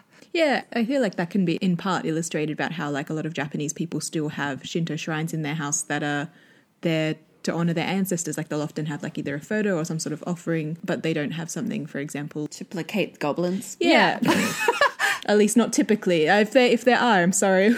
Yeah. And like Hashimoto sensei said, most people these days learn about kami and oni through pop culture. So their attitude has changed because their place within culture has changed. Well, would you say that learning about them on, television is any different from learning about them at, I'm going to fucking do it. You ready for this? Hyakumonogatari Kaidenkai, which is... Yes, bitch! I mean, that was just the pop culture of the day because television wasn't invented. You had to sit around with your friends telling kaiden to each other. What is Hyakumonogatari? Oh, Hyakumonogatari is this fun thing they used to do before television was invented, where you would sit in a room with 100 candles and tell 100 kaiden, and every time you told one, you would put out a candle. So it got darker and darker and spookier. Kaiden became particularly popular in society in the Edo period, partially because a multitude of reasons. One of them was that it was the end of almost 200 years of civil war. The and fighting. Sengoku period was 150 years of warring states. So part of it was like, life is no longer a nightmare. I think I could enjoy spooks and scares vicariously. Part of it was also that this piece led to a bit of a cultural renaissance. People were getting really into art, and they were also into getting weird. Yeah. Previously as well, all their like weird tales had always been parables. So there's this concept called setsuwa, which is basically Buddhist morality tales. So they finally also had the opportunity to like have these fun, weird stories without the moral. This is essentially like the Otsuyu story. What if we took out the whipping at the end? What if we didn't go to hell? We just fucked. Yeah. Even though they didn't have a moral, there is an element of like social criticism, but it had to be a bit subtle in these stories, especially during this period, because like the Edo period's chill, but it's still kind of a highly stratified class system. So you couldn't just be like, yo, fuck samurai. But during this period, because it was no longer wartime, the samurai had kind of less to do. And there was a bit of a trend that these men who were trained for war they were obsolete, effectively. Without that, they spread violence to anyone and they would start to misbehave, and people didn't like that. So that's possibly the reason why samurais are the villains in a lot of these. Also, I mean, I've mentioned a couple of times the kind of class consciousness in these tales, that it's the servants and the women who are powerless who get power. There's this great Kaidan collection, Inu Hariko Inc. The thing I like about this is it's talking about this extravagant military lord, and it said he was incredibly rich, yet wealth does not fall out of the sky or grow from the earth. It is extracted from the peasants. And I'm like, yas, king. Wealth comes from the exploited classes. Bless. We can also specifically place the moment Kaidan entered the cultural consciousness in the Edo period, and I guess the popularity of the practice. In 1627, Tokugawa Iemitsu, who was the third shogun regent in the dynasty, was very, very sick. And he had a Confucian scholar called Hayashi Razan who collected strange and mysterious Chinese tales, and he gave them to the shogun to kind of comfort him while he was sick, and it just went off like it was a hit. So Razan was commissioned to go out and collect more. So he compiled 32 more popular legends into 5 volumes for the shogun, and he named these volumes Kaidan, which, as we've mentioned, is the strange supernatural tales. One of the interesting things about that story with the scholar collecting those, apparently he was also the shogun's doctor, so it was almost as if he was like, this will be your treatment. In the progression of these stories, they're oral tradition, and then they are literary tradition, and then the next big evolution in most of these stories came when they entered the theatre, either in the kabuki or the rakugo tradition. That's a really nice way of putting it.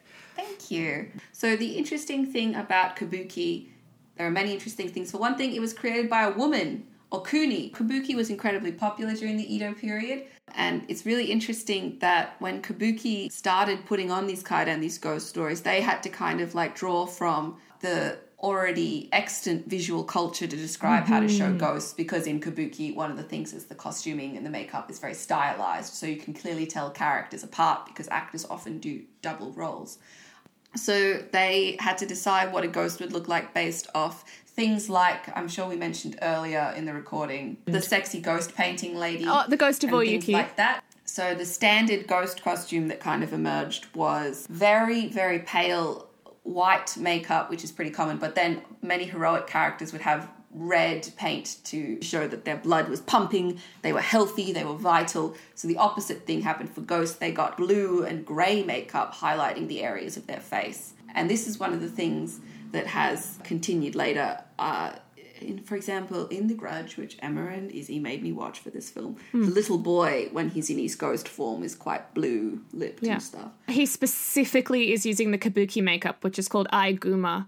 So the director took the aiguma makeup from kabuki and put it in his film. And also the long, unkept wild hair, as we mentioned, and a white kimono like what the dead are buried in.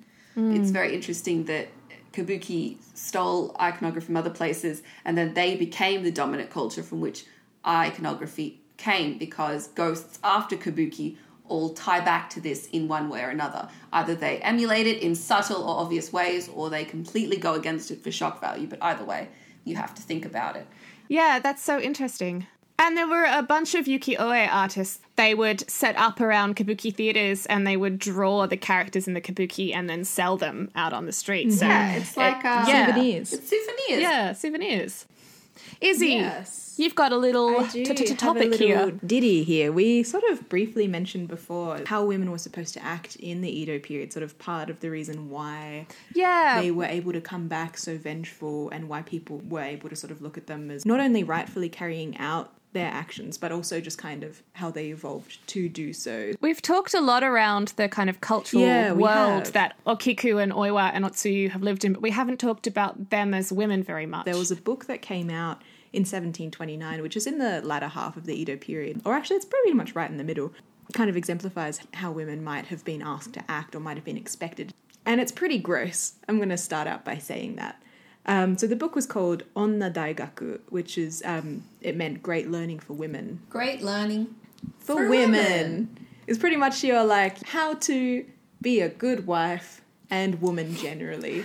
Hooray! They don't know the author for sure, but it's attributed to this guy, Kaibara Ekken. And I'm just going to read out a few quotes. A woman has no other lord. She must look to her husband as her lord and must serve him with all worship and reverence, not despising or thinking lightly of him. The way of the woman is to obey her man. Another quote.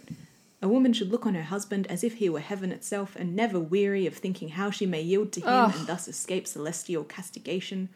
And then, this actually is quite important as well in regards to the stories. The 5 worst infirmities that afflict women are indocility, discontent, slander, jealousy, and silliness. Not silliness. God forbid! Without any doubt, these 5 infirmities are found in 7 or 8 of every 10 women, and it is they that cause women to be inferior to men. Oh, Jesus. Just sort of to save Japan here, I'd like to say that by the Meiji period, which is what directly followed Edo, apparently this text was already being highly criticised. Okay, that's good. As misogynistic. So it was very much an Edo period thing. Something else that's worth mentioning is that divorce and remarriage was totally like acceptable. It was sort of like, frowned upon back in Edo period, but they even had these things called divorce receipts. So it was more common for a husband to leave their wife because they had a bit more power in the relationship, obviously, reading that previous passage. But apparently sometimes the wife's father could whip up this thing called a divorce receipt.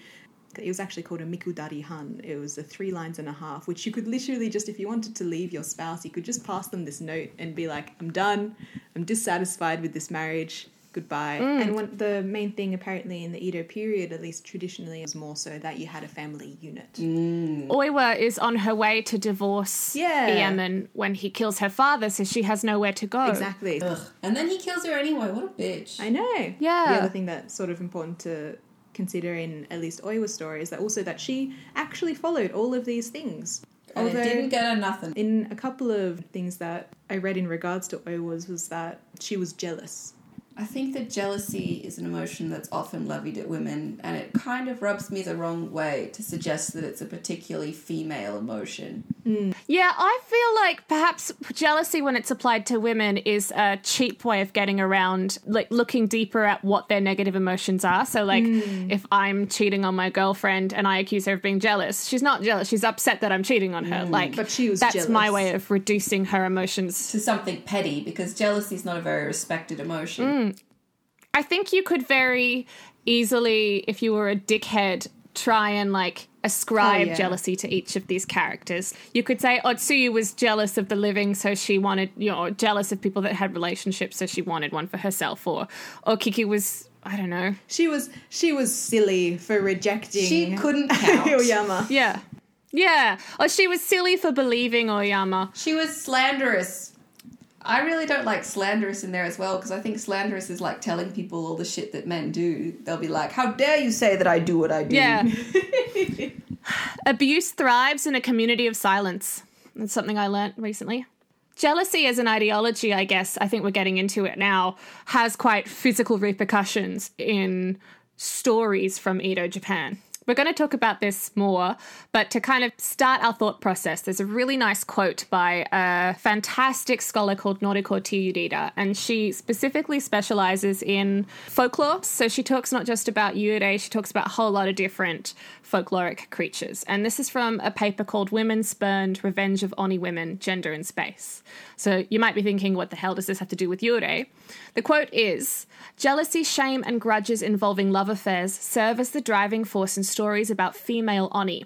And Rita is writing about stories where women are so overcome by these emotions that they turn into Oni, which is interesting because we're talking about stories where women are so overcome by these emotions that they turn into Yurei. All this to say there is a cultural precedent for folk tales where, because of a big moment, normally considered emotional, that happens to a woman, her body is transformed into something other than human. The same theme is carried on into Satoko Shimazaki, who writes Shades of Jealousy, Body of the Female Ghost. And she has a quote that is, in pre-modern Japan, representations of various instances of female transformation, including demons and snakes as well as ghosts, were framed by discourses surrounding the female body. This is the idea again of women being transmutable, fluid creatures. Yeah, totally. And it's also the idea that their emotions are somehow perceived as abject and grotesque and strange in a way that has, I guess, a physical effect on the body as well. Super fluid in their emotions, fluid in their body, that kind of thing. There's an interesting point of difference that came up as well between like male Yurei and female Yurei, about how male Yurei tended to also dominate the public sphere, as in like if they'd suffered some sort of like public defeat or like, had been defeated in war or in a war crime potentially, or haunted dynasties, like how they worried about for the emperor. In contrast to that, most of the female Yurei or Onryo tended to be a result of private resentment, such as like in these stories, lover's betrayal or being killed by someone because you wouldn't sleep with them or, Yeah. There's some other really nice quotes by Shimazaki. Would anybody like to go over them? I like this one that jealousy was understood in early modern Japan as a specifically female emotion, as a female malady and latent in every woman's blood. Which is reflected by that earlier quote. Yeah, what we were saying about blood and hair and liquids. You know how it be. Yeah, then there's this association almost between all of these kind of signifiers of their body. There's this extending association into, like, the supernatural, into, like, potential for change, which means that women more often transform in kaidan. I think this is very interesting in terms of Oiwa, because you mentioned in one of our discussions about how she is transformed before she dies. So is the precursor of her monstrousness the moment where she is murdered, or is it the moment where she perceives herself as a monster in the mirror? Yeah, that's a really interesting idea. When we asked Hashimoto Sensei, like, these days, how do people feel about Oiwa? It's pity mostly. No one thinks of her as a villain, but that might just be a contemporary thing. Very sympathetic. I don't think anyone blames Oiwa. She's not mean. Yeah. She's just vengeful. How grim. I think it's very interesting at the end here. Like, we've mentioned that jealousy was quite a demonized emotion, quite literally turning women into demons. But Shimazaki says that jealousy and anger are freeing emotions which catapult female characters out of their everyday lives and thus enable them to overturn priorities and alter power structures. Subversion, baby. So another thing to consider is that whenever an emotion is criticized or you're told that it's a negative emotion and therefore you should avoid it, you should consider who's telling you that and why. It's like we were saying in the Joan of Arc episode, your anger is not an ugly thing. Your anger is good. The only way Oiwa gets any power or revenge in her relationship after all this mistreatment is when she embraces her jealousy and her anger. It's only then that she is free. So we looked briefly at a paper called Edo Gothic, Deceitful Samurai and Wronged Women by Colette Balmain, who's like a Scottish scholar on Japan. And it's mostly about film, but it has some really interesting ideas about how from the Meiji era onward, there became like an interest in the Edo period that was kind of critical of attitudes in the Edo period, but also longing for tradition. At the same time, there was something happening in the Meiji era called the Bunmei Kaika. The Bunmei Kaika is the westernization of Japan. It's when they opened the borders and they started actively looking to modernize Japan and open it up to the West. Open the gate. When they opened the borders and they stopped having them be closed. Yes. Thank you, Bill Wirtz. But it was also a time when they could present tradition to the West. So they started taking images of tradition and historical records of tradition and like really polishing it. Is that fair to say? Yeah, no, I can just imagine this. It's like, oh, quick, the redheads are here. Get out one of our paintings and make it look nice. Yeah, literally. It's like what we talked about in the Baba Yaga episode with how there was like a big boom in fantasy films in the Soviet era because they were like, look, our culture, very interesting. No gulags here. Amazing. Yeah. I guess if Japan had to kind of solidify their culture and national identity against opposition rather than existing on their own, they would want to make it stronger. So any elements they were like, well, this is problematic, so don't tell them about that. Yeah, totally. So it's a real source of pride. And it meant that a lot of the kaiden we've discussed, especially Oiwa, Okiko, and Otsuyu, were really examined as they were presented for a wider storytelling audience, which meant that that's really when the class consciousness gets woven into the stories. So the female jealousy thing was maybe more an archaic element of the Edo period, whereas that whole thing about like the samurai becoming obsolete and breaking with, I guess, class agreement was perhaps more of a narrative that came out of the Meiji era. So this genre comes about called Edo Gothic. Yeah. And do you mean it in an academic sense, as in they're categorizing things that are Gothic and analyzing them, or do you mean in like a cultural sense they're enjoying creating stories? Cultural sense. I don't think people consciously do this. I guess a hallmark of the Gothic all around the world is simultaneously enjoying the grotesque of the past, but also being haunted by the grotesqueness of the past. So like when we talk about Jack the Ripper. Yeah, it's like we talk about Jack the Ripper and we're like, that's gross, but we're like, tell me more. Here's a nice quote, Colette Balmain. It says, "The Gothic form articulates anxieties around modernity, identity, and rationality. It examines the mechanics of transgression and also seeks to reinstate social boundaries." From Edo Gothic, we kind of naturally transition into the present day. So shall we chit-chat about cinema?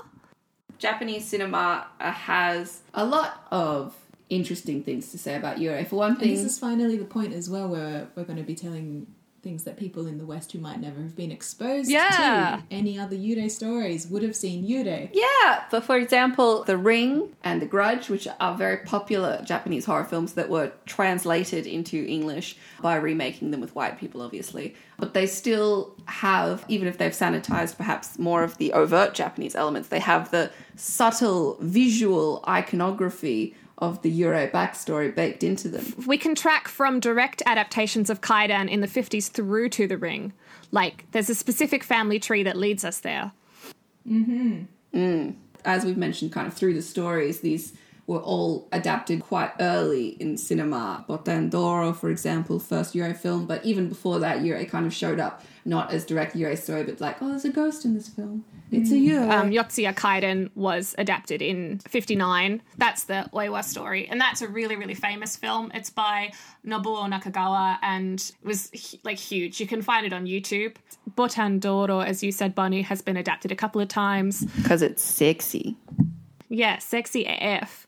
Bancho Sarayakshi's not had so much luck. Well, I mean, you could say that, but then we also have The Ring.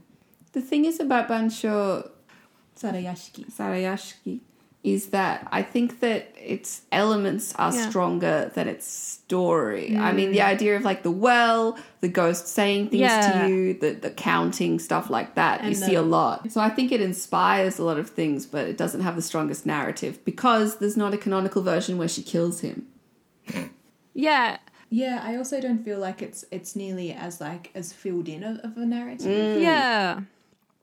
Yeah. So as you said, Izzy, Bancho Sarayashiki has not been very successful as a full adaptation, but it is, however, strangely, perhaps the one that is now the most visually recognisable. Because what's her face from The Ring? Yeah. Yeah. Perhaps the thing that sticks out to me in this part of the notes is that Kaiden kind of had a resurgence after World War II, which, fully acknowledge this is a very difficult thing to talk about. But what I will say is Hiroshima was a really devastating thing that happened in Japan, hugely devastating. And so it is going to embed itself within all manners of culture after something like that happens. And something that a couple of scholars have observed is that a lot of characters that are known for strong imagery of hurt and scarring appear in a lot of 1950s cinema, Oiwa, which might explain why Oiwa becomes really popular after World War II, because she becomes relatable to audiences in a new way now. She becomes a representative of a new pain that has been visited upon the country. Does that sound fair to touch upon? Yeah, especially if you look at her with the sympathy that these days I think is generally how she's seen. These yurei, these women that have experienced a lot of pain, they sort of become body politic in a way. But it is interesting how kind of one of the afterlives of these ladies is as national bodies. Well, by that time they're so old, they're part of the national heritage. So it makes sense that you relate to them in new ways. But it is when Botandoro becomes a porno that we kind of see the last of the direct Kaidan adaptations as popular film. So lots of directors take their cues from Cronenberg and Dario Argento, and they go hey, rather than adapting traditional stories, let's take the interesting stuff about traditional stories and make modern horror. Love the idea that they made a porno and then they were like, we've done it, boys. This is it. We've covered all possible angles on this. We finally adapted it perfectly. This is peak performance. Yeah. You said the idea of the disconnect between folklore of Japan, ghosts and monsters and spirits, and how modernization and technology hit Japan like a runaway bullet train. Some Yeah, could say. totally. So these kind of fears about how modernity was changing culture tied really well with the idea of kind of ghosts being scary. So you create new ghost stories for new cultural narratives. Totally. In the early 90s, there's this like urban legend from Japan called the Red Room Curse, which apparently like hit people in chat rooms. It was like a viral curse where it would come up as a pop-up and it would say, do you like the Red Room? And then people would die in really horrible ways. And Did you have to avoid this curse by saying, like, it's a perfectly fine room, but I don't have time for this? say something kind of ambiguous. Ambiguous yet polite. Yeah. I heard about this on a podcast called Let's Get Haunted, I think it is. And they were saying it's probably came up in the 90s because the internet, you know, like had a huge burst then, but it's also really isolating. So it's that moving traditional curses into like technophobia, basically, that this is a time when modernity is happening so quickly, like the bubble pops around then. Means that people, I guess, start projecting old fears onto new forms because that becomes the source of a lot of isolation. Which is certainly true of The Ring because, like, it's technology in The Ring that's the source of the curse videos. Yeah. One interesting thing in The Ring, actually, that I feel like, because we were speaking about the curses before and how you can avoid them.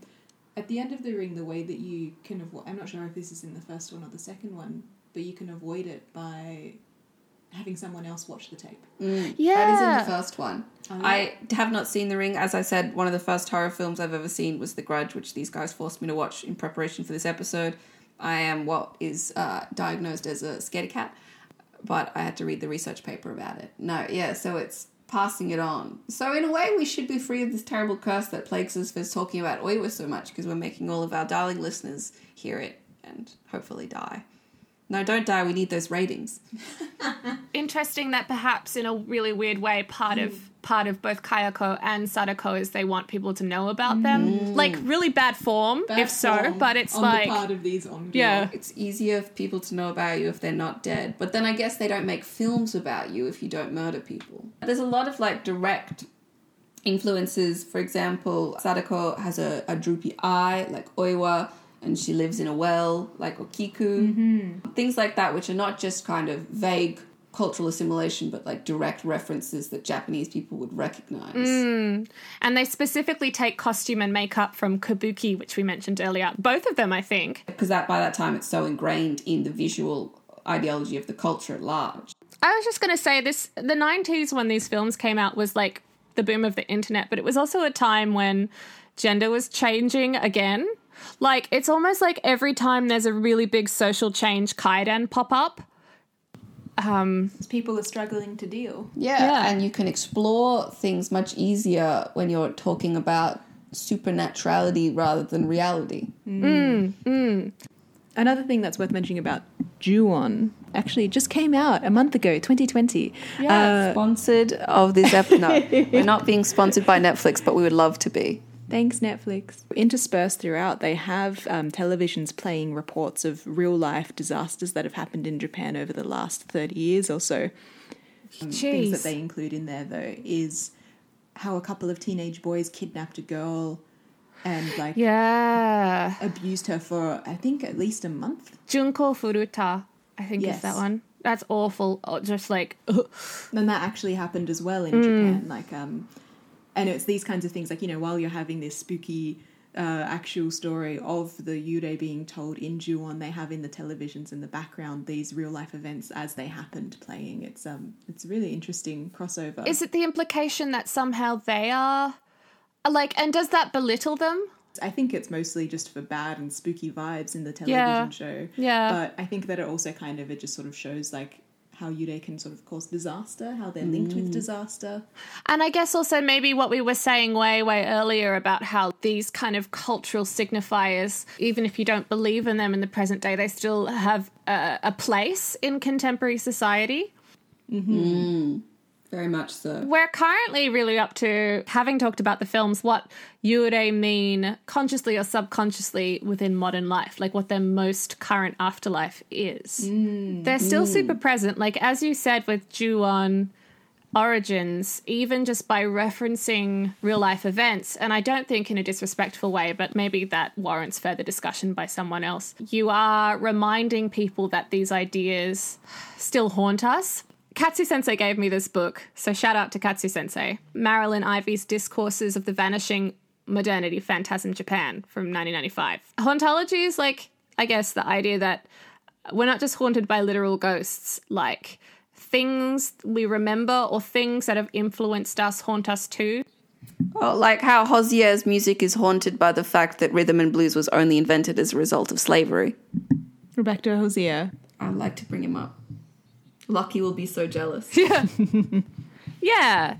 The Hosier one's a really great example. Modernity Phantasm Japan book talks about how, like, traditional history of Japan haunts present Japan, but also when we think of traditional Japan, we're not thinking of pure, untouched traditional Japan. We're thinking of a memory that's being altered upon each remembering, which is like what we were saying about how these Okiku, Oiwa, and Otsuyu get reused in different ways every time we readapt them. So they become narratives of haunting in which restless memories of the past disturb the easy flow of the present. Quote by Michael Dillon Foster in Haunting Modernity. All of this to say, these ghosts, we're never going to get rid of them because each time we remember them, we're touching with a lost traditional history that, you know, people feel nostalgia for, but also we're finding new meaning in them. That makes a lot of sense. Like how now if you retell Oiwa and Okiku, it's not just the ladies who die. You're reflecting on the death of the institution of samurai, the institution of the aristocratic class system as existed in the Edo period, or like you tell the story of Otsuyu and you're reflecting on the death of peeping Thomism being so widely accepted in society. Which is hilarious. And these days, their presence is within the J-horror genre, but also, like, when we think about motherhood or we think about technology or changing gender roles, they're there as well. Yeah, it's really interesting. Super everywhere. Hey, hey. So you'd say these ghosts are haunting us? What? Yeah, I like that, you know? It's what we were saying about afterlives at the start, that you have literal, like, even if you don't believe in ghosts, there are ghosts. We create ghosts. Yeah, we create ghosts. Yeah, memory is a ghost. I feel like that's what I'm trying to say. What exists after your life is the narrative that you create. Not to get too Hamilton on us all. Who lives, who dies, who tells your story, hey? One of the earliest instances of a female Yurei, perhaps even an onryo, is Oyuki being immortalized after death in her lover's art.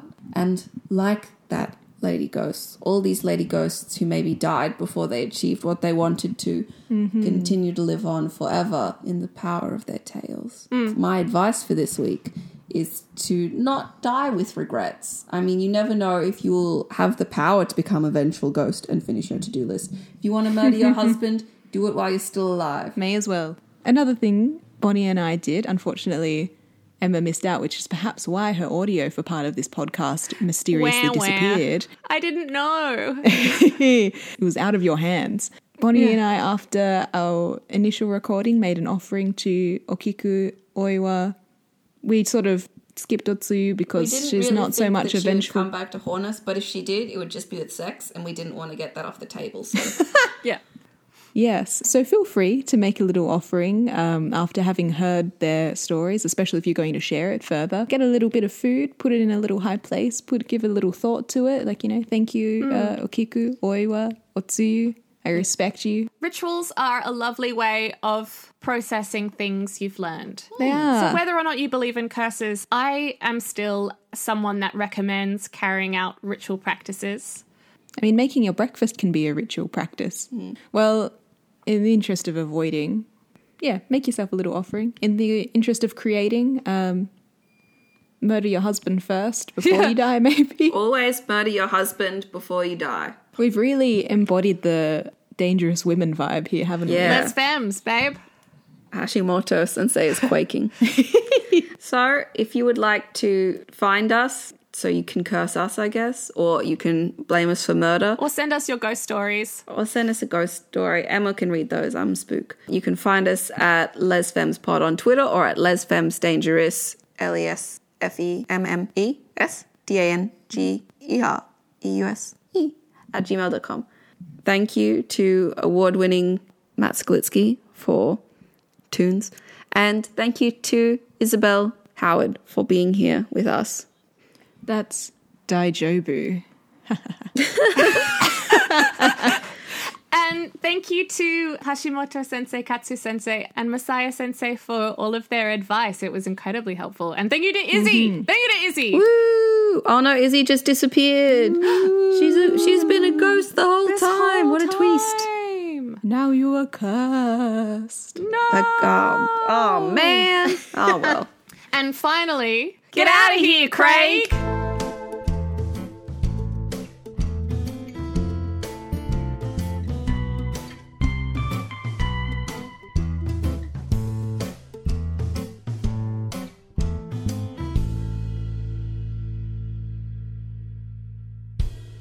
We should probably wait until Scruffy's done. Scruffy's having a drink from Izzy's tea.